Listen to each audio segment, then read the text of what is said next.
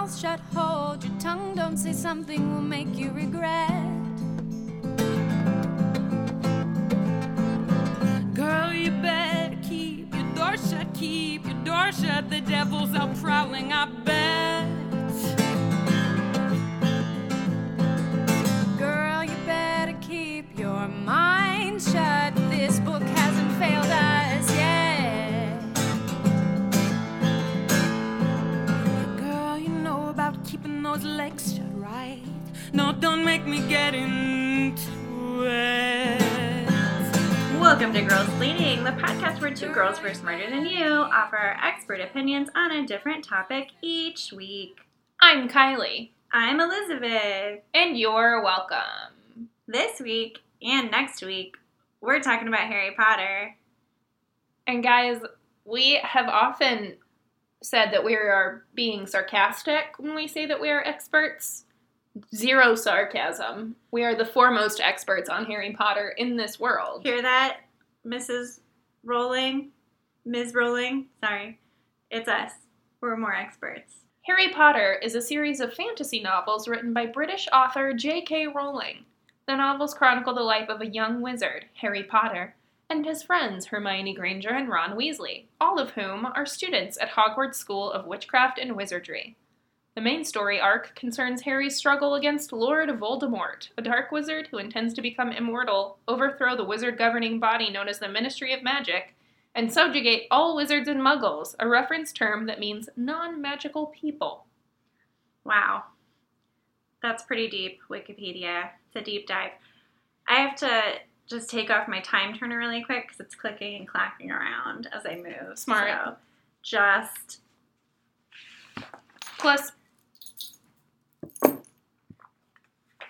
that's better. I would hate for us to accidentally shift in time. Yeah, that's going right back to the Department of Mysteries. That would disrupt this podcast recording. Yeah, but it might save a hippogriff.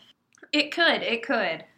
So, Guys, if you didn't understand that hilarious joke Elizabeth just made, let me just let you know that all of the time turners are kept in the Department of Mysteries. If you didn't know that, okay, spoilers for Harry Potter. Spoilers for Harry Potter. Spoilers for Harry Potter. So many spoilers. All of the spoilers. All of the specific... So even if you're like, I'm going to go back and reread Harry Potter for some of the stuff I missed the first time. Spoilers for that. Yeah. Go read all of Harry Potter if you haven't done so. And then watch all of the films. And then reread all of the books. And then read some fan fiction, I'm assuming. Yeah. And then come back. Skip Cursed Child. You don't need it. We're not going to talk about it very much, if at all. Yeah, it's not on the outline, my friends. No, it is not. So, okay, we're feeling a little goofy already. Yes. But this is very exciting. We're very excited to be here talking about Harry Potter. I feel like we should cover some news up top. So after this two-parter, back-to-back, the Harry Potter Part 1 this week, Harry Potter Part 2 next week, we're going to be taking a hiatus. Enunciate, Elizabeth. Hiatus. Hiatus. Kylie has decided to enter law school, which is very exciting and very busy. And we're just going to feel it out and see when our schedules line up again to be able to girl-splain more to you. But we do not know when that will be at this time. So enjoy these Harry Potter episodes again and again and again until we're back, is my advice to you. Yeah, just replay them over and over and over. Ad nauseum? Ad nauseum. Ad hominem was not what I was looking for. Ad hominem. Also a thing. We're experts in Latin also. Yep. It's a dead language. I think all of the Latin I do know because of Harry Potter, though. True. Yeah. So we're both pretty big fans of Harry Potter, I would say. Actually, I think What age were you when you started Harry Pottering? 9. 9. Okay. I was 11. Like, I was 11 years old. Ugh, It was heartbreaking. amazing. It was incredible. I was in 6th grade when I read the first Harry Potter book, and I was like, great. This is true. I need this to be true. Yeah. I just need them to be, like, a year off, and, like, I'm going to get it ahead of next school year. Yeah. That's what's going to happen. Yes. I just really needed for it to be true. Mm-hmm. But it wasn't. It wasn't true. Hogwarts letter did not come, unfortunately. But at the time, I didn't even know about Ilvermorny, so I was just barking up the wrong tree to begin with. Yeah, I was 9, so for a couple of years, I was, like, ready. Yeah. I was like, okay, so come the summer before my 11th year, I will be receiving my letter to Hogwarts. And when I did not, I was like, oh, well, clearly, whatever the American version of Hogwarts is, again, Ilvermorny, not a thing at that time, I was like, whatever the American Hogwarts is, it's set up more like the American school system, you know? Exactly. So, like, this is secondary school. Hogwarts is a secondary school where they start at 11. That's what they do over there. Yeah.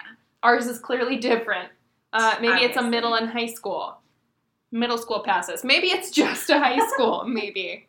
Yeah, no, what I think happened, and I called my parents to ask, and neither of them could confirm this story, but they also could not I don't know, whatever the opposite of confirm. They couldn't prove it untrue. Yeah. And they were just like, we don't remember because we're terrible parents. No, just kidding. I was like, I think I got the first book for my 9th birthday. Mm-hmm. Is that accurate? And they were like, we don't know, maybe. They did both independently during my phone conversations with them about this today say that they thought I was too young to be reading it, but let me read it anyway. That's hilarious. You were absolutely not too young to be reading it. It's pretty dark, though. It's fine. My dad read me, like, Lord of the Rings when I was 2 and 3. Right. So, and, like, Chronicles of Narnia, which is equally, I mean, there's, like, hella sword slaying. I'm not even sure, though, if they meant, like, too young, as in the content was too heavy, or if they were like, this is a really long book and you're 9. True. So I'm not sure which one of The those first they were one going for. Did seem long at the time that I read it, and then now I'm like, this is 4 pages. Yeah, this is laughably short. Yeah. What a quick read. What a quick read. But yeah, I just throughout middle school, and I went to a gifted and talented middle school, and so Hair flip. Most of the student body, like, it came. I feel like the first one came out in the States when I was in 6th grade, I want to say. Mm-hmm. And then by, like, the end of 7th grade, pretty much everyone in school had read the first 2, which were then out. And they became, like, it was, by the end of 7th grade, it was, like, a pretty big deal in our school, Harry Potter. Like, there was a group of girls who talked about Harry Potter on lunch breaks and, like, had assigned, like, which of the boys was their boyfriends and stuff. They're basically LARPing. They actually had, like, a more involved, like, they had, I believe they had, like, code words for the different classes. Like, they were like, we're going to Charms, but it was math, you know. Charms wouldn't be math. It might not have, but the point being, I feel you. that there's, like, a whole, and I was very, like, lame. Like, it was like, that's embarrassing. I would never. And then I, like, went home and, I don't know, like, played Harry Potter board games by myself or something. How old were you when the movies started coming out? Like, do you recall that as a thing? I definitely had a very big attitude about the movies. Like, I saw them. Mm-hmm. I'm going to see what year the first one was released because I do not remember. Do you have it in your notes? I do not. I think I was in 5th or 6th grade. Harry Potter and the Sorcerer's Stone. Chris Columbus. That's the one. 2001. So okay, yeah. So I think I was probably December of 2001 or something. Yeah, like, it was a Christmassy. Yeah. So right. I would have been a freshman in high school. Okay. So Yeah, I was, 5th or 6th grade. Yeah. So I remember it distinctly because let it be known that until the movies, at least the promotional materials for the movies came out, Harry Potter was a cartoon in my brain. Yeah. It was definitely a cartoon. I saw it in my brain. It played as a cartoon. That did not stop me from having a giant crush on Harry Potter, the cartoon character, in my mind. Yeah. Yes. I will say that by the time the movie franchise started and my level of disinterest in it, because I was 14, like, I had such entrenched mental images of the characters that almost all of the characters, when I read it now, are still my original mental images and not the movie characters, with some notable exceptions. Like, for the most part, when I see it in my brain, it's still the original what I saw in my brain when I was 11. Yeah, I definitely picture the actors now. I no longer picture it as a cartoon. But I do distinctly remember because when I was in 4th grade, I had a giant crush on Harry Potter, the character who only existed as a cartoon character in my brain and as the drawing on the cover of 2 books that I owned. I was so in love with him that come Valentine's Day, I made a Valentine-themed bookmark that I was sure to use in my copy of Chamber of Secrets, because if I put it between the pages, then he would see it and know that I loved him. Oh my God, his eyes are as green as a fresh pickled toad. Yeah. His hair is as black as a chalkboard, is that right? Yeah. I wish he were mine. He's truly divine. The wizard who conquered the Dark Lord. Yep. What your bookmark should have said. That's what it should have said, but no, it was just like a heart that I glue stick glued to a longer strip of paper and wrote something on it. But so come the time that Daniel Radcliffe is cast as Harry Potter, I fell in love with him. Aww. Because you were probably too old for that to be a thing that happened. But I was the same. I'm the same age as Emma Watson, which means that Daniel Radcliffe is a year older than me, and Rupert Grint is a year older than that. So I'm at exactly the right age to have intense crushes on them. Definitely. So Daniel Radcliffe, my 6th grade French notebook said, "I heart Dan Rad" on it, real big in the middle, and then real little around the whole outside edges. I jumped that ship right around the time of Prisoner of Azkaban, because that's when Rupert Grint started getting hotter. Yeah. And I hopped aboard the Ron train. Prisoner of Azkaban, when that came out, I told Andy that Emma Watson was going to be hot, and he was like, that's great. She's like, no, we're not talking about this, and you're weird, you're so weird. And then later I was like, who was right? It was me. Yeah. It was me. Yeah. Did you ever partake in any online role-playing Harry Potter? No, I didn't. The closest I came to role-playing Harry Potter is that my grandmother, I think when I was 13, my grandmother was very into Harry Potter too. She had been so into Lord of the Rings. She had a copy of Lord of the Rings that she kept by her bed and read passages at night like people do the Bible. And so when Harry Potter came out, it was a really big deal.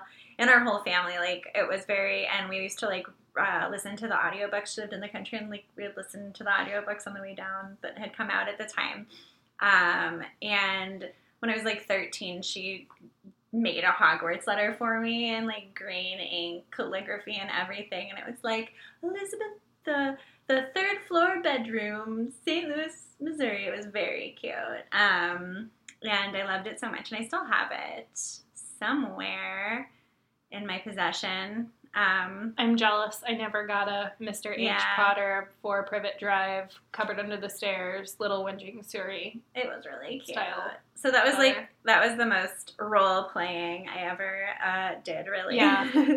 I participated in a community called MuggleNet Interactive. Very good. Oh, and then Pottermore, but yes, go on with MuggleNet. Yeah, so MuggleNet Interactive was an unofficial community, similar to Pottermore. You would get you take a quiz and get sorted into a house, and then you can earn points for your house by participating in classes and sporting events, which the sporting events were trivia because we were nerds and it was the internet. Mm-hmm. I was sorted into Ravenclaw, and whenever I lost a password, I would get sorted into Ravenclaw again. Yes. You would receive a banner that had a house, that had your house that you were sorted into, and the character that you were sorted as being most similar to. That's amazing. The character was not always in the house that you were sorted into. So I am very proud to let you know that the 2 banners I received were Hermione Ravenclaw and Jenny Ravenclaw. I'm so amazed. I want to go on this, but it was it perfect. doesn't exist anymore. It was so perfect. It does not exist anymore. You know, like the little, we were talking the other day with some of our other friends about the little, like, Elui dolls or the different, like, doll makers. So there were people who would receive real money, like, real existing money, to create dolls for people to use as their avatars on. That's incredible. I love that. That's so, like, 2003. Yeah. I don't know. It's just... Yeah. It's so good. So I was on a Quidditch team. I was not on the house team. My team was something like Patronus Rabbits or something relating to Luna Lovegood's. Something related to Luna Lovegood's Patronus. But I was the Seeker. The Chasers would answer rapid-fire trivia questions, and the Seeker received an essay assignment at the beginning of the match. And then you turned it in at the same time. Yeah. At the end. Yeah, that makes sense. That's so... The Seeker. Like, I love how nerdy... Like, that's the most nerdy you can possibly... be. Yeah. Maybe. MuggleNet still exists, and it is still the place where I went to go find all of my favorite Harry Potter quotes. And it was like this very in-depth community where it could have like people's favorite quotes, and then also just like mistakes in the books. Oh yeah, things so many mistakes in the books. Things that were like a cool thing that maybe you didn't catch the first time you read it. Yeah. And there was one of them that was like, excuse me, you forgot in Goblet of Fire when at the beginning Voldemort tells Peter Pettigrew that he'll give him a task that most of his followers would give their right arm to perform. I know, I love that. And then at the end of the book, he has to cut off his right arm. I was like, no, you forgot this one. And then they added it. Amazing. Yeah, and they like compared books and movies, and like whenever the new movies came out, it would be like, ah! And whenever a new book came out, it'd be even more like, ah! Yeah, the new, like, that's one of the things I miss the most about the days that Harry Potter was being published. The midnight book releases were the best thing ever. They were the absolute best. Yeah. The best part about the Bush years was Harry Potter midnight book releases. Like, I can't think of anything better. Yeah. It was amazing. It's like, perfect. Just going, and people would be cosplaying, mm-hmm. and, like, it would be at Borders, and everybody was so excited, and then you would get your book. It was just all so good. Yeah. Oh, my gosh, I remember when we went to the 7th book release, there was this couple dressed as Remus and Tonks, and it was so sweet, and then later, so sad. Yeah. Later that day. Oh, no! But yeah, everybody has fucking Trust Snape shirts and shit, but... Yeah. Anyway. But yeah, it was real good. It was really good. Here's a good... Okay, so in 7th grade, I had this nerd language arts teacher in 7th grade, and he assigned Sorcerer's Stone as one of our books that year, which was like most of the people's first time reading it, but I was like one of the only, maybe even the only person in my class who had already read it at the time. And so I just like would, and he was like one of those teachers that always had bonus questions, so you could get extra credit, and I would be like, oh, I got 115 on this quiz. And then like for our final project, we had to like come up with something, and I wrote letters home at the end of the school year from mm-hmm. each teacher, and like chose different dumb fonts from my computer to like represent what Professor Flitwick's like personality was and what Professor Snape's personality was. It was amazing. But you know what? So did J.K. Rowling. So That's not untrue. Yeah, but I was just like, I think Mark Garfield, or like whatever was on. Right. Like Comic Sans, probably. So, yeah. And I got spoiled. My friend, I remember when the books would come out, like everyone would just like feverishly read them as much as possible. Yeah. And I'm not the fastest reader, so I would be behind some of my friends, and I was like IMing during the reading of Goblet of Fire, which was by far the longest one. Like when Goblet of Fire came out, it was shocking how long it was. It was so long. Yes. When it came out. Yeah. Yes. And I was reading that and I wasn't done, and I was IMing with my friend Nathan, and he like totally was like, Cedric Diggory dies. And I didn't even believe him. I was just like, that's fake. Who is Cedric Diggory? No, I mean, I knew who he was. Like, I was reading. I was like it was near the end. I was just like, that can't be true. Right. That can't be true. So that was the first time I got like spoiled on Harry Potter. Maybe that was the only big spoiler I received. It's one of the longer. Is that one of the longer ones? It's 734 pages. It's the third longest one. It's the third longest one because it's longer than Half-Blood Prince, but not as long as Order of the Phoenix. No, not as long as Deathly Hallows. No. So here's the thing. Here's a piece of trivia that for some reason is stuck in my brain forever that I did not read anywhere, to be clear. I just realized this on my own. Order of the Phoenix is exactly twice the length of Prisoner of Azkaban. And it doesn't even need to be. But it is. But it is. Prisoner of Azkaban is 435 pages. And Order of the Phoenix is 870 pages. It needs 300 pages cut out of it. We'll get into it. Yeah. So my grandma was also into Harry Potter. Cute. Grandma's in Harry Potter.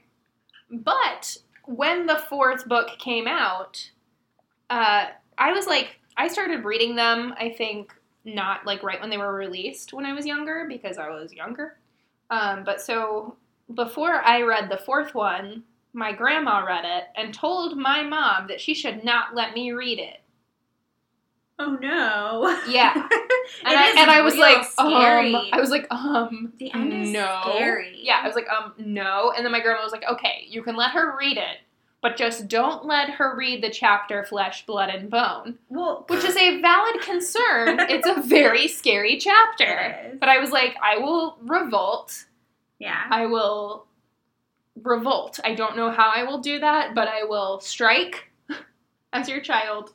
My parents had to ground me from books when I was younger so that I would do anything ever. Wow. Yeah. It did not work because they would ground me from books for things like not cleaning my room distinctly remember I was grounded from books until I cleaned my bathroom. So then I put Twilight New Moon under my bathroom sink, hid it, so that when my mom came upstairs, it looked like I was cleaning in the bathroom, but then I would just shut the door and start reading, and I would just be reading on the bathroom floor. And they would be like, why is it taking you 3 hours to clean your bathroom? Yeah. Wow, teens are terrible. So that's a thing that I did. Oh But yeah, so I was very into books. So I was like, no, you cannot do this to me. So they eventually let me read it. It was very scary. But I still enjoyed it. But yeah, my grandma was like, don't let her read this chapter. Yeah, no, it is valid. But yeah, it's, my grandmother passed away before Order of the Phoenix came out. So Goblet of Fire was the last one. And I have the Jim Dale audiobook recordings of the first 4 Harry Potter books ripped onto like blank cassette tapes up in the attic, like labeled by her. Like she gave them to me. So that's a fun thing that I have. But those are really cute. good audiobooks also. I actually got an Audible subscription, and one of the first ones I got was the audiobook of Sorcerer's Stone that I sometimes play in the car. Like I've been getting my kids into Sorcerer's Stone some. It's very fun. Very fun. Wesley's really into Wesley's really into Hagrid and Hedwig, Sure. for that matter, but very Sure. into Hagrid. That makes sense. Another thing about Goblet of Fire, and me personally as a child, is that when Hermione had her teeth shrunk, Yes. I was deeply jealous. Oh. Because I so identified with her, and that I was also a frizzy-haired brunette know-it-all with buck teeth. Yeah. And so then she had her teeth shrunk, and I was like, why can't I do that also? But then when I got my braces on when I was 13, my orthodontist was like, these teeth are longer than they need to be, and so he filed them down. Yay, magic. I know. Yeah. So what I'm saying is, orthodontists are wizards. Yeah. Well, that's what, I mean, her parents didn't want her to do that. I know. She rebelled. But, What else? Oh, did you ever partake in any fan fiction?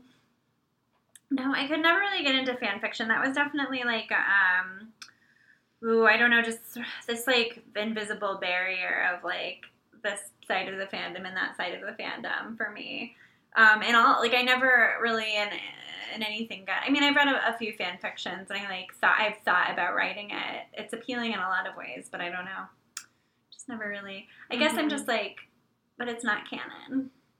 Yeah, definitely not. I don't know. For some people, that's like what it's meant to be, is like this extra canonical thing that is still part of their Harry Potter universe. For me, it was more like, here's a fun idea of what if these two characters. Yeah. So for me, the one true fan fiction was a fan fiction based on the song White Flag by Dido. And it was a Dramione fan fiction. So gross. It's disgusting. But it was very compelling. I read it when I was like 12 or 13. And to this day, if I hear the song White Flag by Dido, I will start crying. And it will be because of the forbidden love that could not be between Hermione Granger and Draco Malfoy in that fan fiction. It's too funny. I tried to find it. There were too many, and I could not figure out which one. There are so many Harry Potter fan fictions based on White Flag by Dido. There's apparently a very long and very popular one that is a Lily Evans Severus Snape fic. Get out. But it's like a similar, I was like, that's a similar vibe to Hermione. It is. That's so disturbing. I will say, like, I would definitely, like, think, like, adolescent hormonal thoughts about how I would take advantage of dormitory Hogwarts life were I a wizard. But the girls can go into the boys' dormitories. Right. That is canon. There are alcoves aplenty. And also, if you're gay, that's fine. Yeah. You can do whatever you want. Yeah, like, definitely when I was, like, 13 and 14, Hogwarts seemed like a sexy place to be. Yeah. And I appreciate that finally in book 6, people started snogging all over the place. They started making out. Absent. They started making out in book 4. Yeah, but then it was less like, obvious. And book 6, it was like everybody so many hormones. Doing. Everyone is making out everywhere. Yeah, they cannot stop. They cannot stop. But yeah, so that.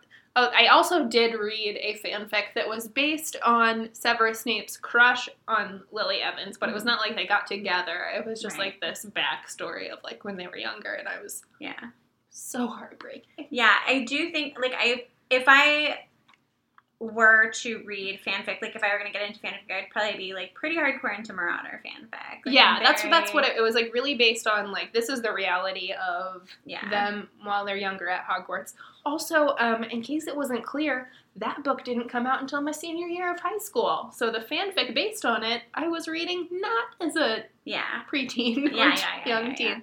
That was like straight into young adulthood. Yeah, I would read Marauder stuff. I mean, like, I've thought about reading it before, but then I just am like, I don't read enough. I think part of it is like, I don't read enough published books that I feel like I have extra reading time to read fanfics, but that's fair. I love the Marauders.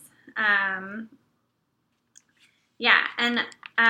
I just say, like, as an adult, I mean, and especially in these trying times, I just feel so comforted by Harry Potter. It's just something you can, like, pick up any of the volumes and, like, read at any time. And it's, like, so calming. And I was thinking about my relationship with it now, making notes. And really, like, since my parents got divorced when I was little, and then, like, my dad and my first stepmom have gotten divorced, and, like, there's no homes from my childhood and stuff. It's, like, Hogwarts is, like, home to me in a similar way that, like, it is You're for Harry Potter. I am Harry Potter. Like, it feels like revisiting a place from my childhood to be back in those books. Yeah.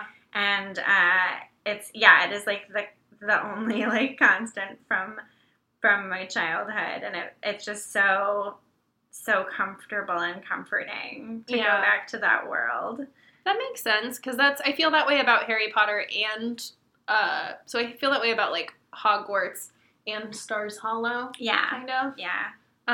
But you didn't have Stars Hollow when you No, were younger, I did so have that makes sense. Sunnydale. I did have Sunnydale. True.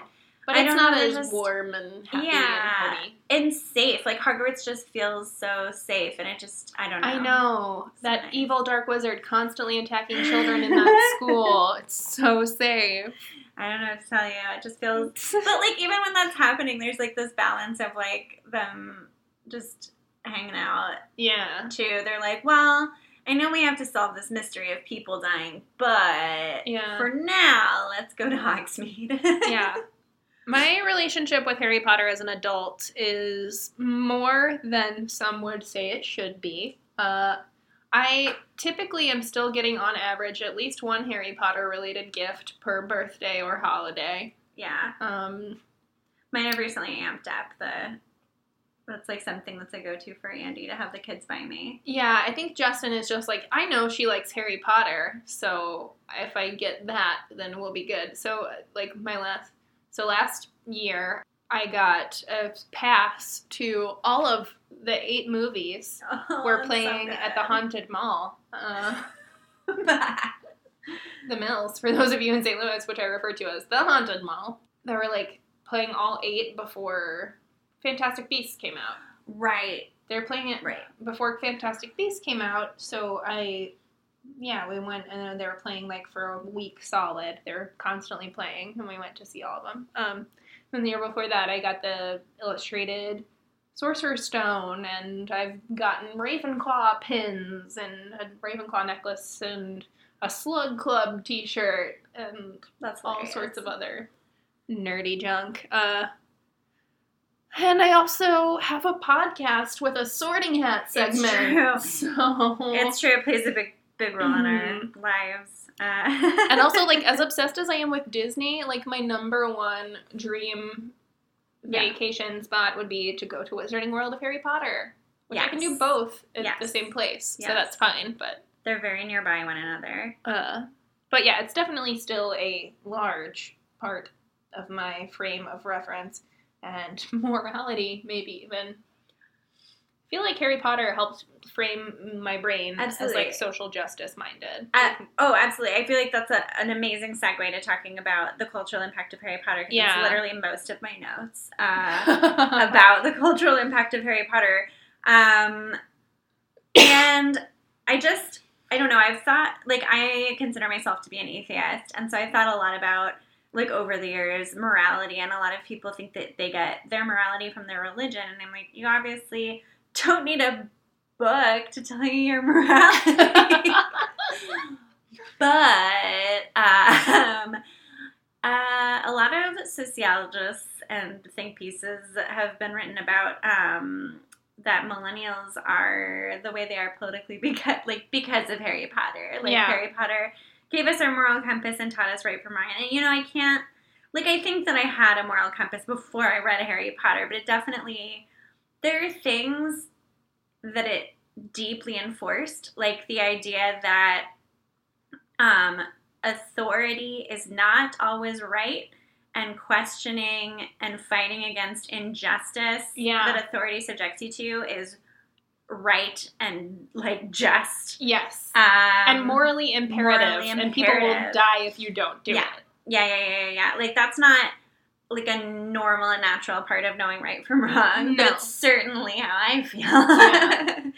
Yeah. But yeah, they've done studies in just like tolerance and empathy and acceptance.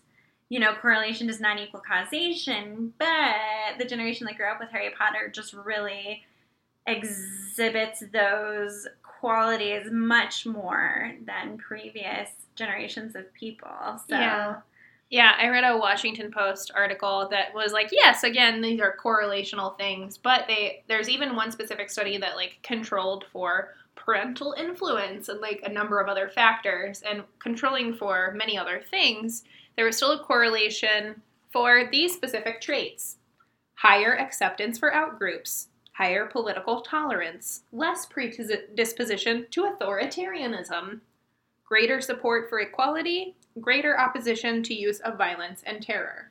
yes. Yeah. I mean, that's absolutely right. Yeah, the more I was thinking about this, like this reading of Harry Potter as a sacred text, like in the podcast that is called Harry Potter and the Sacred Text. That's the one. Like it makes a lot of sense because so much of like how the lens through which I view reality was formed by Harry Potter. And it's a very rich text. It's rich is. with references to other things and metaphor and all sorts of things where you can look at it in that really layered way. Yeah, I did read an article about teaching Harry Potter in schools that talked about how it's like Joseph Campbell, but it has like mythology and religion, and just like so many, and then also like British school days novels. Like it's just like an amalgamation of like a lot of things that will be good references for people to have as readers. And it also had a huge impact on all of fandom culture. Like I think all of modern whatever fandom culture is like, there's nothing that hasn't been touched by how the Harry Potter fandom grew, because the years that it became popular coincided with the popularization and democratization of the internet. Like the way it spread over the internet and like fanfic, and the way, you know, people formed online communities around it, and and the midnight openings and stuff, and the midnight releases of the movies, and just YA and supernatural YA, like it's all, and it was even before the Marvel and everything, and maybe like the whole nerds that are cool now is because Harry Potter is so good that at first it was for nerds, and then everyone was like, but I love it, and everyone loves it. Yeah. So there's just one thing I wanted to say, touching back on the morality stuff, or it is a cultural guide. I actually read something, not even as part of my research, like this just came up recently because this is still a thing people are talking about. It was referencing the Harry Potter, the Sacred Text podcast and people teaching it in schools as a religious text and stuff like that. There was a millennial woman who I don't think has listened to that podcast or read Harry Potter, either one, who wrote an opinion piece for Washington Post, I believe. And I was like, Washington Post, make people do research, please. Yeah. But she was like, you should not use Harry Potter as a guide because you're just falling into your childhood and the comforts of childhood. And not everything is black and white like it is in Harry Potter. And I was like, did you read maybe the first one and not any of the rest? Because Harry Potter is very good at looking at moral gray areas. Yeah. Like Albus Dumbledore is a very complicated character who has done both good and bad things, and Severus Snape is a character that, there's lots of characters that exist in that moral gray area. Concepts and just... Yeah. But so that was like one thing that I was like, no. And that's all of the comments on the article were like, did you listen to this podcast before you wrote this? Oh my gosh, that's so annoying. But yes, definitely as far as like cultural impact with like the way fandoms work, I do think it is a thing where it got past that idea of, well, popular culture can't be cool, because if it's popular, that must mean it's not cool. Totally. Because I think there were the types of people who would say that kind of shit, me as a teen, who would be like, well, it is cool, and the reason that it's popular is because a lot of people like it, and a lot of people like it because it is cool. And Harry Potter, like, actually helped me break free of that thinking. Yeah, Because I finally awesome. got away from, like, oh, things are automatically uncool if they are popular. It's like, no, the reason this is so popular is because it is universally beloved by everyone everywhere because it's that good. Yeah, for sure. And now I make fun of people who say that kind of stuff. Yeah, totally. I mean, well, that's like a very teen Yeah. way to, but yeah, and to be clear, like when I was 14 and I wasn't excited about the movies, I was still 100% excited about the books. I just was not excited about the movies because I was too cool for that, but I was never too cool for the books. That never happened. And I still watched the movies. It wasn't like I was too cool to watch them. I was just too cool to be excited about them. I watched them anytime they were on ABC Family, Yeah. especially because they would edit in all of the deleted scenes, director's So cut. amazing. Ooh, Hagrid talking to Harry on the train on the way to the Leaky Cauldron to go to Diagon Alley. Nobody else cares about that? Just me? Okay, just checking. Aw, Hagrid. I was so excited every time they were on ABC Family because I knew I was going to get to see the deleted scenes. That's hilarious.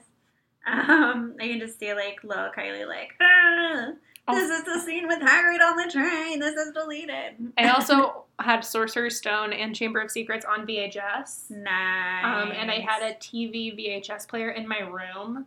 And Chamber of Secrets was not as good as Sorcerer's Stone as far as movies, as far as I'm concerned. So I can quote along to this day, like, every line of Sorcerer's Stone. That's incredible. In a way that is very annoying to everyone else who happens to be watching the film with me at the time. Yeah. Yeah. I really just like I do feel like the, like, new version of criticizing Harry Potter for either, like, being too popular or whatever is, like, there's still this contingent of people who are just like, but it's children's literature and it's infantilizing culture and blah, blah, blah, blah, blah, blah. Nope. No. I hate that so much. It makes me furious. And, like, congratulations on reading Ulysses. Like, whatever. You know? Also, children are smart people. So, like, sometimes they like things that are good. And also, more than half of those books are not appropriate for children. Right. So I would always, whenever I finished with them, my dad would very kindly let me read them first. And then when I was done with them, he would read them. Aww. But yeah, like, my dad loves them. Like, my grandma liked them. They're clearly not just for children. No. Yeah, Andy didn't read any of them until he was an adult, and he's very, like, into them, and you know, he's not, like, usually into YA and stuff. Like, that's not even his, I don't know, it didn't, like, lead him to, it's not some people think it's, like, some sort of gateway drug. Like, if you read Harry Potter, you'll never again read an adult novel. So, whatever. I mean, I will say that I realized recently, I was like, I don't read as much as I used to or as much as I'd like to. And then I was like, you know, no one's writing anything as good as Harry Potter. And that's it's not true. my It did fault. ruin me for all other books forever. Cormoran Strike novels? Love the Cormoran Strike novels. I'll read those. There's, like, certain, like, series that I get really into, and I like what I like, and so then I tend to just reread those things until I discover something as good as those things. Yeah. Yeah, it's tough. I mean, there's just no... My standards are high. Yeah. Sorry, God, just write something as good as Harry Potter. Yeah. What, are you saying that's hard? I think, like, the cultural impact is also, like, very, very clear by the fact that, like, years after the last books and movies were released, like, you could still find a Harry Potter merch table in every Barnes & Noble. Yeah, until Barnes and Noble, Barnes & Noble. until Barnes and Noble shut down. They sold lots of Harry Potter merch. I feel like Claire's still has. You mean until Borders shut down? Oh, the Barnes & Noble by my house closed. You're right. There are still other ones. Barnes & Noble's footprint is much smaller than it used to be, though. They have closed, like, a good half of their stores, probably. Yeah. And, yeah, Borders is... There's one, like, 2 minutes from my apartment, which I was like, well, wait, so what? it skews your perception of reality. But, yeah, Borders was better, but for whatever reason it closed first. IMO. But, yeah, and I mean, yeah, Claire, Spencer's, this Troy Hot Wizard. Topic? Yeah, of course, how could I forget Hot Topic? How? the Triwizard Maze game that's Yeah. sitting on my table that is basically like the game Trouble, essentially. Nice. It was a gift for my children for Christmas, and it came from Five Below. So even Five Below is getting Yeah. in on the Harry Potter game. Out of curiosity, I did an Etsy search for Harry Potter. Nice. 87,661 results. Amazing. A search for just Ravenclaw still had like 15,000 results or something. Nice. It was a lot. That's amazing. I have I like made a stencil of the Deathly Hallows and painted it on a shirt, and that's like one of my own merches that I made myself. Yeah. But yeah. Should we move on to our faves are problematic? Our faves are problematic. It's important to recognize when your faves are problematic. And there's a lot of shitty stuff about the books and the movies. I don't really care that much about that to talk about the movies, but I find everything about house elves very perplexing. Everything about the house elves, like I don't know what J.K. Rowling is trying to say about house elves. Yeah. Because it's like they're obviously like with Dobby, we're like we want Dobby to be freed. The Malfoys treat him horribly. He's Right. forced to do slave labor. Right. But then Winky's like, Dobby's a problem because he doesn't want to work for free and be enslaved. And then Hermione's like, you guys all need to be free. I'm here to be your white savior. And they're like, but we're fine? And I'm just super confused about what's trying to be communicated. Yeah. First of all, that is like part of why I fell in love with Hermione. Yes. Was Spew. Yes. It was just like, oh, Yes. you just dear heart. White savioring is bad. Mm-hmm. Just accepting that other people are enslaved is worse. Yes. So- Oh, absolutely. Yeah, feels- it is weird. I think what it is, so I always took it as Winky is just a sad case of like, what's the word? It's like Beauty and the Beast. Oh, not Munchausen syndrome. No, the other one, Oh no. Nightingale. No. The Thing. Oh, Stockholm syndrome. Thank you. I was like, Yeah, Berlin syndrome. Stockholm syndrome. I've always thought of Winky as just like a sad case of Stockholm syndrome. The other Hogwarts house elves seem to agree with her. But the other the Hogwarts house elves are treated well. Yeah, that's true. And it still seems like it's their choice to be there. Like, they're like, I want to be here and I want to work for free. Yeah. And it seems like Dumbledore has offered them money and they were insulted. And so he was like, okay, never mind. Yeah. It's But- really tough. It's like, Yeah, it's weird. it's real weird. What's something that bothers you a lot? So more than the house elves, my problem was always the goblins. Yeah. Because really seemed like they were coded Yeah. as Jewish in a Yeah. really bad way. So that reading is easy to come by. Yeah, the goblins of Gringotts are in charge of the bank. So they run the bank. They're very protective of all of the gold. They're also very protective of all of their goblin-made wares. And they have these very specific different rules about what happens when a person dies, is that it goes back to the goblin who made it instead of being handed down like the humans think. But yeah, it was, and I actually read something where someone was like, actually in the books, like they really weren't coded that way as much, but when the movies came out and they had the hooked noses and Yeah. were really physically reminiscent of Of a caricatures caricature of like an old Jewish, like, yeah. basically like someone referred to it as like the Shylock goblins. Yes. Which is really what it is. Yes.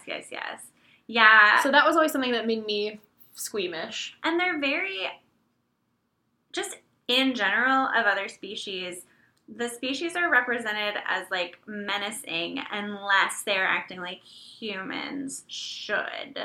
Like the centaurs are scary unless they're not acting like centaurs and are breaking ranks. See, with the centaurs, I didn't feel that way as much. It was just like they had different culture, not necessarily a scary one. But we, like, celebrate Firenze and his, like, breaking away from his culture and participate, like letting someone write on him and going into the school, which is, like, forbidden by his culture. And we're like, but he knows what's up. He's not like those other centaurs. Yeah, I guess I never got a sense of judgment towards the other centaurs about that. I just thought that they were like, that's not what Friends wants to do. Yeah. Yeah. But I definitely with the giants and the goblins and anyone else who's, like, a different species, it's like there is some judgment.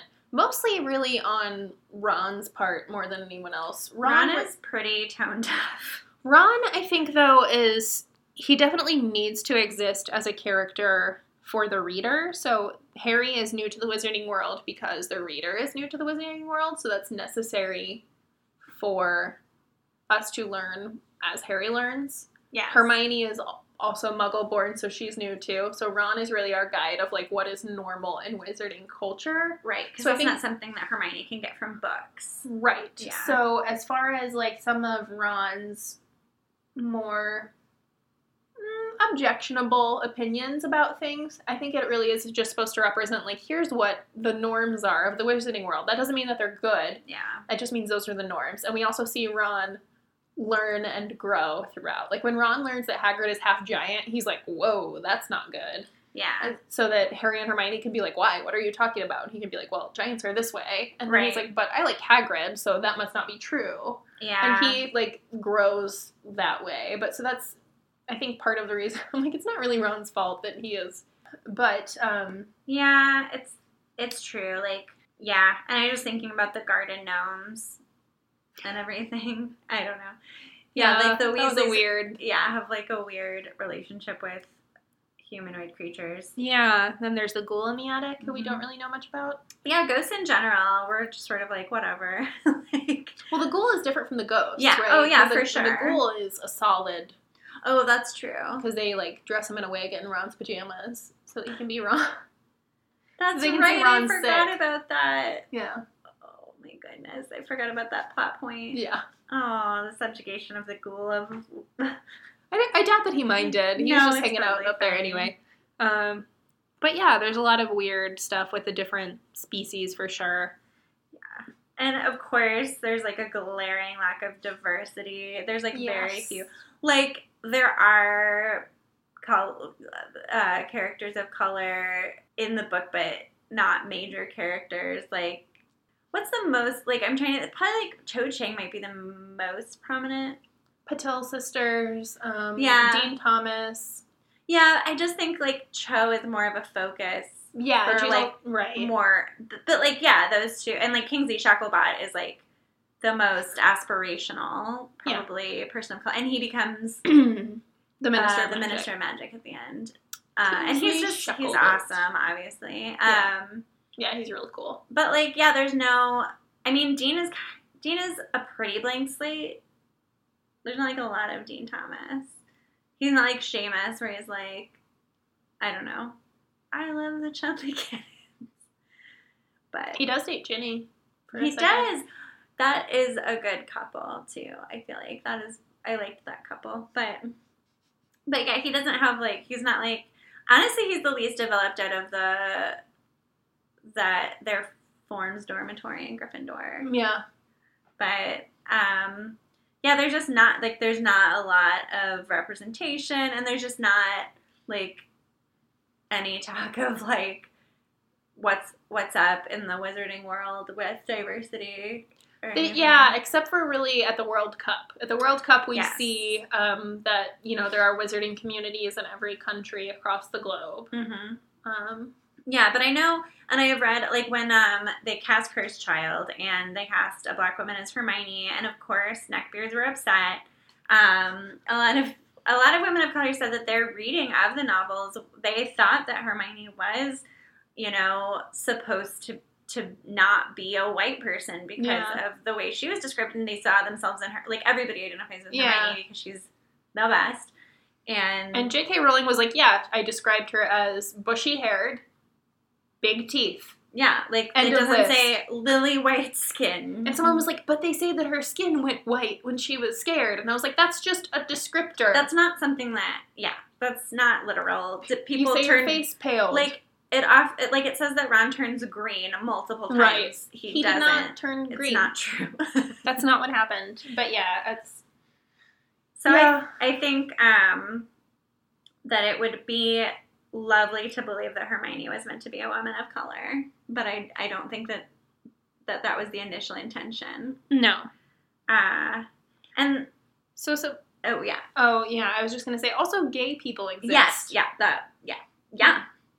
Well, and we know Dumbledore was gay, but it's not mentioned. A lot of in the people don't believe her on that. I Right. will say that I think it's absolutely possible that she had totally intended Dumbledore to be gay, that she totally intended him to have had a relationship with Gellert Grindelwald. That's how I read it. Yeah. I Well, didn't. that's- Yeah. Yeah, and I was like, yes, this makes sense to me. However, another complaint is from some people in the queer community is, okay, so let's say Dumbledore is gay.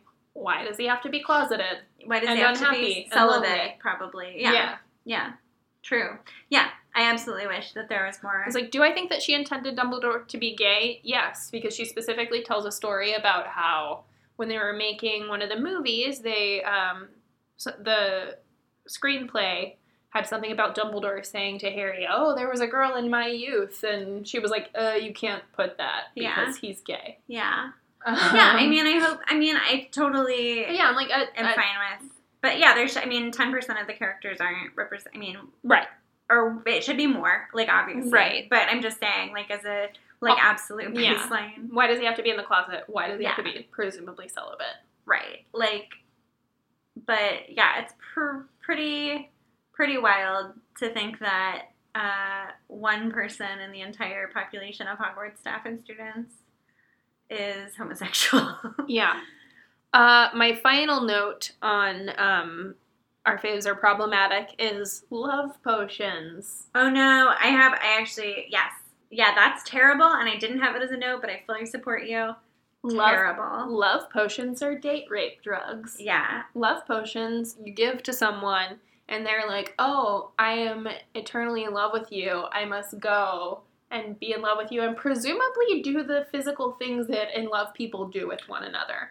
Yeah, which is definitely why it's only represented in the books of women giving men love potions. Because, exactly. Like, but if doing something the opposite way would be extremely upsetting, consider not doing it. Yeah. Mm? Yeah. Because that's the joke, is that Romilda Vane bakes these brownies and gives them to, or fudge or whatever it is, and gives it to Harry. Yeah. And Ron eats them instead of Harry. And Ron is in love with Romilda Vane, who he has no idea who she is. But then they're actually poisoned. Dun dun dun. And the end result of him doing that is that he almost dies. It's true. Because it's not it's not the chocolate that are poisoned. It's the wine. Oh, you're right. Yeah. Or fire whiskey or whatever it is that. Right. Oh yeah. I remember how that went down. Well, actually, Elizabeth. I remember how that went down now. Sorry. It's been a minute since I read. Yeah, but so that was my last note on our faves are problematic. I do have a problem with the lack of POV type women. Like, obviously Hermione is there, but it's like, if you're running down the list of major Harry Potter characters, it is a pretty big sausage fest. Yes. And it could be not that way, I feel like it could be not that way. And then also, like, the two, other than Hermione, biggest female characters are Luna and Ginny, and they're not really, like, major characters until later. Yeah. McGonagall also. McGonagall, yes, McGonagall. Hermione is also petrified for a lot of the second book. Like, it's just, there's, dude times. Yeah, but McGonagall, you the real MVP. Yeah, absolutely.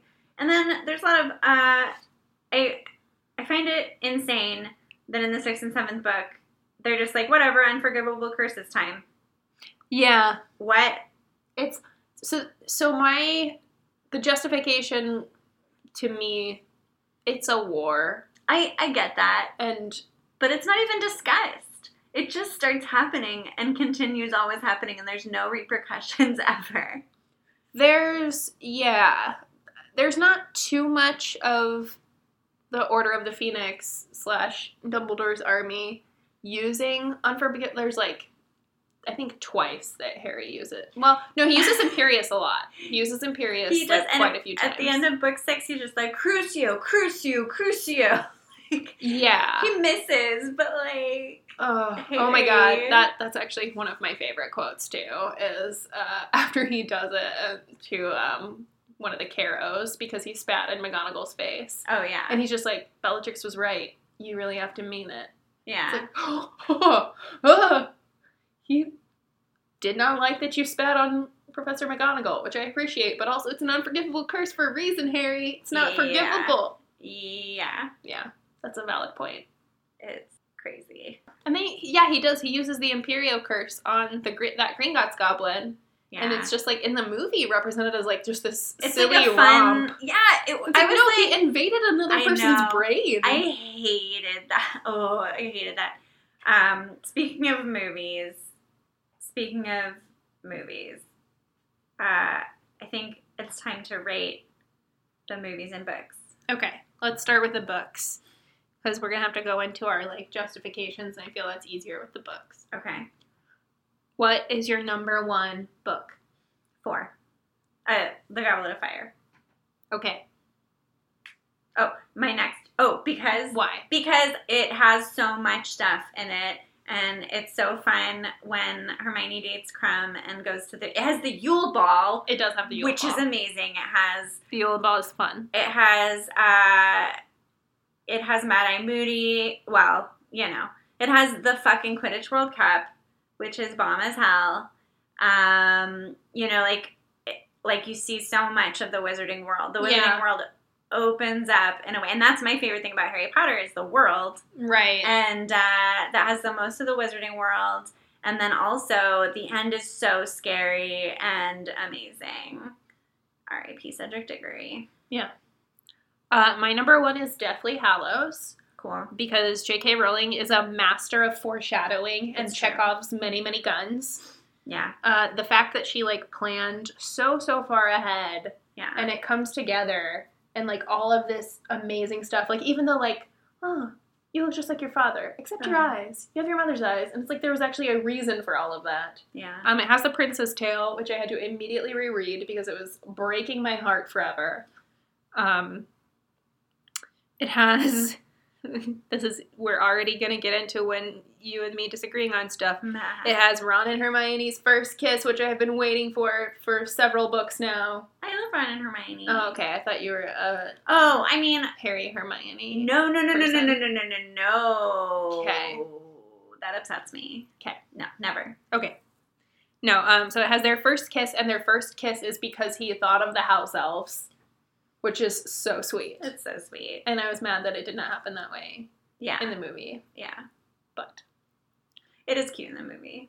And also, Dobby is the hero in Deathly Hallows, and it breaks my heart and makes my heart. Mm-hmm. Neville gets to slay the final Horcrux. Yes. With the Sword of Gryffindor, because he was so brave. That's extremely good. That the Sword of Gryffindor appeared to him. Yeah. I love that. It's perfect. It's very good. My second favorite is good old Half-Blood Prince. Okay. I love all of the backstory that you get about the Riddle family. Mm-hmm. I just think it's so well crafted. I just really like all that stuff. The cave shit is scary as fuck. And, it is really cool. The Ginny, I'm such a Ginny Harry shipper. Me too. And it's so good in Book 6. It is so good. And just, Harry is really coming into his own in a big way. Yeah. And then the end is incredible, and I cry every time. Every time. I just can't. There is the last time I read it, I didn't cry, and I didn't cry. And I was like, oh, I guess I didn't cry this time.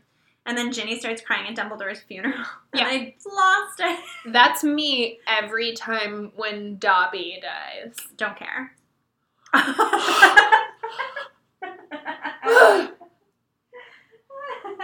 every time Dobby dies, I'm like, oh, I'm not gonna. I'm like, I know it's coming.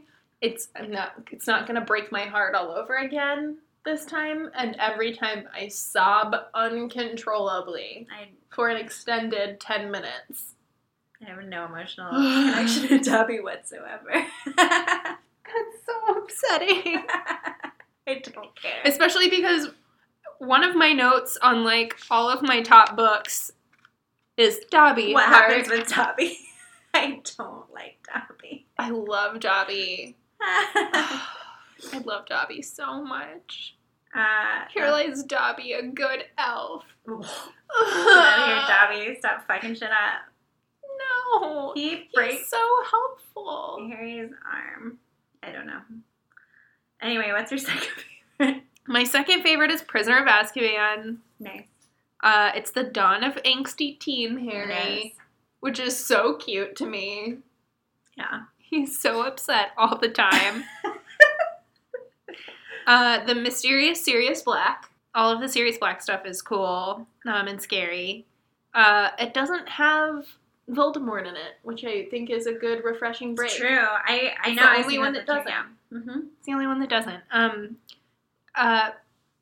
It has my absolute favorite theory of time travel present, which is that there's only one timeline. If you had gone back in time to change something, you would have already done it, so it would already be that way. Yeah, it's amazing. There's only one timeline. It's the same as the Bill and Ted rules and the exploration. It is. Bill and Ted, they're like, oh, we left this thing for us, so we gotta remember to do that now. Yeah.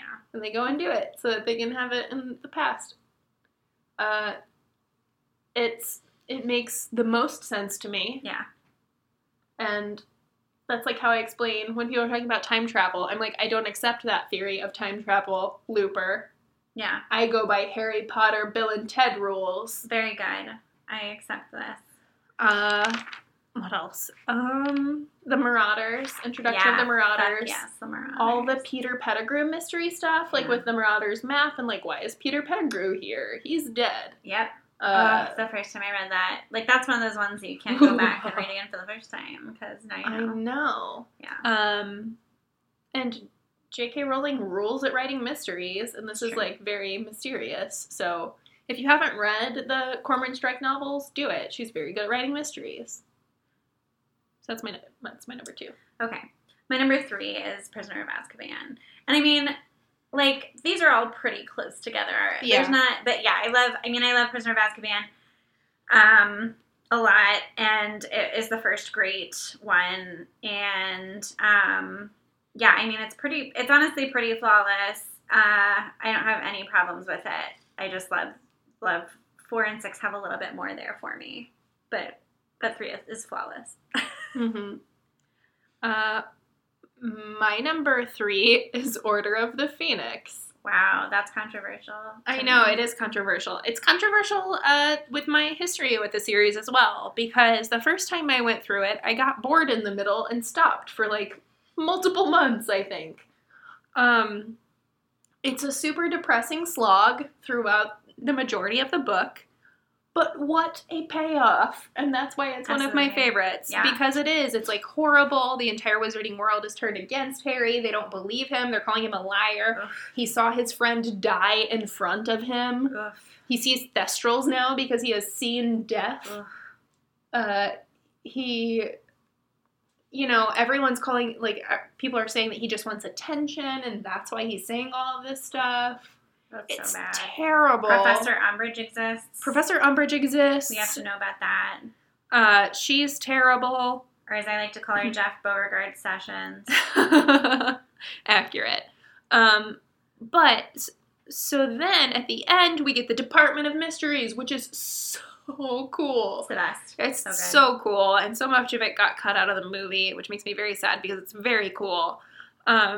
It's the first book that's really for adults, I think. We get Dumbledore's army. Mm-hmm. We get the twins tormenting Umbridge and Beautiful. then taking off. And then saying, we quit school, which is pretty badass. And then being like, bye, and bitch. like Sybil Trelawney getting fired and everybody being like, this nope. is bad. Yeah. So all of that cool stuff. And it's the first book where a beloved character dies. Which, sorry, Cedric Diggory, I feel that Oh, you yeah. are not as beloved as Sirius Black. I'm not over Sirius Black stuff. It's, yeah. So Uh. the fact that Harry has to watch his second dad die is the worst. Oh, so then another part of the positive payoff is Umbridge gets hers, and then Cornelius Fudge sees Voldemort and has to admit that he was wrong to everyone, which Yeah. I really enjoy because Cornelius Fudge sucks, Yeah. and I like him getting comeuppance. Me too. Me too. One thing I forgot that I liked about Prisoner of Azkaban, Hermione slaps Malfoy in the face. Okay. Or in the movie punches him, which is incredible. Better. That's why Incredible. that is better. Okay, sorry. That was a digression. Okay. Number 4 for me is Deathly Hallows. The reason it's number 4 is because, and this, I just read another series that was a trilogy by Robin Hobb that had the same sort of problem, which is like, it was building, and then in the last book, there's like a bunch of pages that it seemed like the author then was like, oh no, this book is getting super long. Okay, here's all the plot. And I'm like, no, but I'm super interested in that. Spend more pages on that. Yeah. So I love the Deathly Hallows. I love, Xenophilius Lovegood situation. I mean, obviously the Battle of It's so Hogwarts cool. is amazing. There's so much great stuff. I mean, I even love some of the Forest of Dean. Yeah. And I mean, the Bathilda Bagshot shit is the scariest thing in the entire series. Yeah, It's it is. absolutely terrifying. It is. And it's great. And I did not fucking see it coming at all. No. I was upset. But yeah, I mean, it's just, it just feels rushed. And I just, Yeah. oh, and I'm mad. The death to me that is how you feel about Dobby is how I felt about Hedwig. I know. Actually, I was so mad. when Hedwig was killed, I was so upset that we got it from the midnight release, and obviously we got 2 copies and immediately sat there and were reading it, and I just I was bereft, and I was just like sobbing, and I put it down. Mm-hmm. I just put it down. I was like, I'm not gonna finish. I'm not gonna read it. I was like, I'm not gonna read it. I took half an hour off because I was like, I'm not gonna read this book. I'm done with it. Yeah. So I have come to accept it just because people pointed out the strategic reason that Hedwig had to die, which was that if he had a snowy owl this whole time, I get that, but it wouldn't have made any sense. And it just shows this is a war. People will die in the book. I know. She died in such a. I know. And when it described her falling to the bottom of the cage. Oh, even thinking about it. Yeah, I'm my heart. I'm a little upset. Yeah. So what's your number 4? Oh, that really is terrible though. My number 4 is Chamber of Secrets. For the same reason that you were kind of saying oh, you can't reread Prisoner of Azkaban for the first time. Chamber of Secrets, at the time that I read it, was the scariest, most intense thriller. Yeah, absolutely. Thriller mystery, because there's just a thing that Harry hears and nobody else hears saying, kill her. Yeah, so I must rip, must kill. Yeah. And as a small child reading that was oh, yeah. This is what I live for now, is things like this. I want to feel this way all the time. Mm-hmm. It was so exciting and so cool. So it's not higher because it's not that much fun to reread, but I do really, really like it. And the fact that we get a Horcrux in book 2 is insane. It is. That the payoff later is already there. It's amazing. Crazy. It's so good. Yeah. And also we get introduced to Dobby, who is very, very annoying in this one, but I come to love him throughout. And I think that he is very underserved in the movies, and I will complain about it forever. Fine.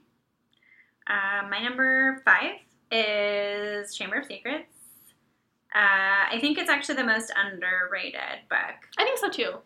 It is actually really good. I do like rereading it. There's a lot of really great stuff in it, and Gilderoy Lockhart is so fun as a character. Yeah. What a fucking fun character to have around. I think part of the reason that I don't like rereading it as much is kind of like you said.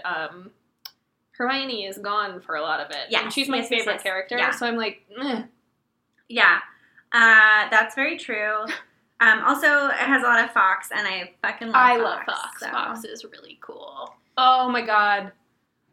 Fox the Phoenix sadness when Dumbledore dies in Half-Blood Prince is the worst. Crying. Yeah. Crying a lot. Singing over that, Yeah. mournfully. Okay. All right. What's your number? My number 5 is Half-Blood Prince. Wow, that is extremely controversial to me. Like, I just feel like most of the people I know, it's their number one. Here's the thing. I love all of them a lot. Yeah. So it's my number 5 Harry Potter book, but it's also my number 5 book of Right. like books. Yes. Gotcha. So Fair. I was very into all of the Voldemort backstory, especially with the Gaunts. So good. Marrow Ugh. Gaunts, that they thought she was a squib, but it was really just because she was so oppressed by her abusive father and brother Oh my god. that, like, as soon as they were gone from her life, she was able to do magic is, like, so representative of Yeah. so many women. I loved that. Harry and Ginny, love it. I love that their first kiss is after she wins a Quidditch game for them just in get front of chills. everyone. I just get chills. Oh. It's because, like, she's done something cool and awesome. Like, it has nothing to do with him at all. And she He was even sitting. takes over his position. Yeah, Like, it's something and instead of being like, I should have been doing that, he's like, Ginny's hot. Yeah, exactly. It's so perfect. Yeah. Ron and Hermione is heating up. She's going to ask him to this thing, but then he gets mad, so she invites Cormac McLaggen just to make him mad. And then he goes off with Lavender, and then that just shows how much Hermione likes him, actually. Yeah. And then he's sick in the hospital, and Lavender's there, and he says Hermione, like, in his unconscious fugue state. 1-1. It's so good. And all of the Felix Felicis stuff is really fun. I don't of course, have any- Slytherin is the bomb. Yeah, I don't Love have him. anything bad to say about Half-Blood Prince, like, at all. Yeah. I really, really like it a lot. Yeah. All right. For me, number 6 is Order of the Phoenix. Great. Like you said, there's more great stuff too, like the Order of the Phoenix. Yeah. But, like, and the cleaning out. Find the fucking locket that belonged to Regulus. Like, yeah, and everyone theorizing who Oh it was, my and everybody God. knew, but it was fine. it was so good. Oh my god, I just remembered the scene in Order of the Phoenix when Molly Weasley has the boggart, and she's, like, crying over all of her her children's dead bodies. And someone else pointed out recently that she starts crying the hardest when it turns into Ron, and it's probably because she knew that he was the most likely to die, because he's always hanging out with Harry. Fuck. Yeah. And then it turns into Harry, too, because she Yeah. thinks of him like a As son. a son, yeah. It's really good. But Yeah. but it's just, okay, so the problem with Order of the Phoenix, I don't think the problem lies on the shoulders of J.K. Rowling, because I think at the time, those books, she, like, she was so powerful because the books were making more money than anything was making. Right. And I don't think the editors did a good job of editing it. Yeah. And I don't even think it was, like, necessarily that she was like, don't edit my beautiful words. I think they were just like, whatever, more Right. words is more money. Right. And like, it just needed to be edited a lot. There's just a lot of shit that didn't need to be in there. But I've never hated a character more than Dolores Umbridge. Oh, has anyone ever? White hot hatred forever and ever. I could not believe it when she, like, made him bleed on his hand. I will not tell it. I was like, But like, it's such a good payoff. Again. it is. No, it is. But I'm just like that rage is, like, what fuels me to fight Trump. Like, I just, like, the rage I felt when reading about that continues to this day to light a fire. They're like, tell him. And he's like, sorry, Professor. I must not tell lies. And I was like, oh, shit. so good. You played yourself, Umbridge. Dolly. Yeah. Love it. Ugh. I Good. hate her. Yeah, I hate her too. I hate her so much. And all of, like, sickly sweetness of all of her pink and kittens when she's really, like, Satan's daughter. Yeah. Ugh. Gross. Ugh. She's the worst. All right. And she represents authoritarianism, so thanks for teaching us how to Yep. fight authoritarianism. Yep. So is this number 6? Yeah. Sorcerer's Stone. Cool. It's where the magic begins. Very cute. It's a lot. It can be kind of boring for me sometimes because there's a lot of world building. So like rereading it, I'm like, I know skip, this. Skip. No. And some of it's wrong. But what a world! Yeah. What a world! Oh, absolutely! What a world! What a world! Each kid making a contribution to find the Sorcerer's Stone when they go beneath the trapdoor. Yeah, in the book. Poor Hermione. Whatever. Her potion stuff got cut out, which is bullshit. No. That was so cool to me. I was like, remembered like trying to figure. I was never gonna figure it out. I was 9. But it was very cool. I liked it a lot. And so this was like, yeah, again, it's where the magic begins. So it's like, it has a special place in my heart for that reason. My 7th is Sorcerer's Stone. I mean, it's just because it's a kid's book. Like it reads like a middle grade novel. Yeah. And it's just a little juvenile. And it's great. Like I'm reading it with my kids and I love it and it's fun and it has a lot of great stuff. But yeah, I mean, it's just it's for kids. It's for kids. And it's just not as it just doesn't have as much. It's a lot more shallow. It's great when you're a kid. It is. And I'm not. It's true. Yep. So it's I know. I mean, there's only one left. I know. And this is where I get controversial to you, because the one that I haven't said yet is Goblet of Fire. Yeah. Which is your number 1. It is. I feel about Goblet of Fire similar to you feel about Order of the Phoenix, where I'm like, we didn't need a lot of this. Oh, okay. Yeah. I just love it all so much. And none of it's in caps locks, like so much. Honestly, and one of my favorite things about Goblet of Fire is Dobby. Right. Because Dobby is taking care of Winky. He comes to Hogwarts and, like, has a salary, and he's so happy about it. I will have everyone know, is the one who thinks of, and gives Harry the gillyweed, not Neville Longbottom. Yeah, what the fuck, yeah. Ugh, stupid. I find everything about the tournament very boring. Aww. I don't know why. I just do. Yule Ball, though, super fun. Mm-hmm. Very into Hermione going with Krum and Ron being very mad about it. And that's, like, when I knew. I was like, oh, this is gonna happen. I already suspected. Yeah. Oh, yeah.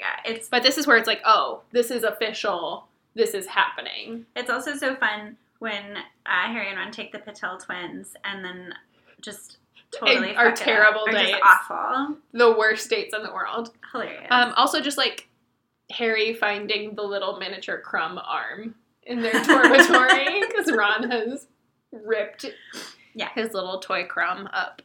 The World Cup is very, very cool. Yeah, it is. All the stuff with the Death Eaters is like, ooh, whoa. It truly is. Barty Crouch stuff, all of that stuff is really cool. It has a lot of, Ludo Bagman is an interesting character. Ludo Bagman is an interesting character. And even though we know that it's bad and is Barty Crouch Jr., Malfoy getting bounced around as a ferret is A++. Very good. Very good. I hate everything about Ron being mad at Harry and not believing him. It's trash, and I hate it.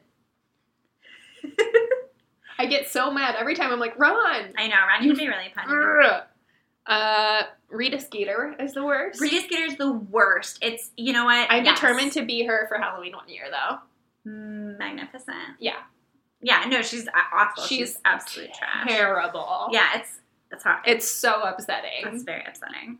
Hagrid and Madame Olymp are very, very cute together. I'm heartbroken that they do not end up together in any capacity. I like watching Hagrid be happy and in a romantic situation. Mm-hmm. Yeah. Well, for the sake of comparison, the Goodreads, by rating on Goodreads, it goes Deathly Hallows. Yep. Half-Blood Prince. Okay. Prisoner of Azkaban. Okay. Goblet of Fire. Okay. Order of the Phoenix. Okay. Sorcerer's Stone, Chamber of Secrets. Yeah. Here's the thing. Again, these are my 7 favorite books. Right. So I'm not going to be like, oh, you're dumb for liking this book that I like slightly less than you seem to. Yeah. But so different, Goodreads, the majority of people or whatever feel differently than either of us. We're different than both. What do you think about Harry Potter? I don't know. Who is Harry Potter? He's a wizard. What does he look like? He looks like a little boy. Yeah? Yep. Yep. Do you like Harry Potter? Yes. What do you like about it? Because there's a book about it and it's so fun. Yeah? What does he have for a pet? An owl. Mm-hmm. Do you wish you had an owl?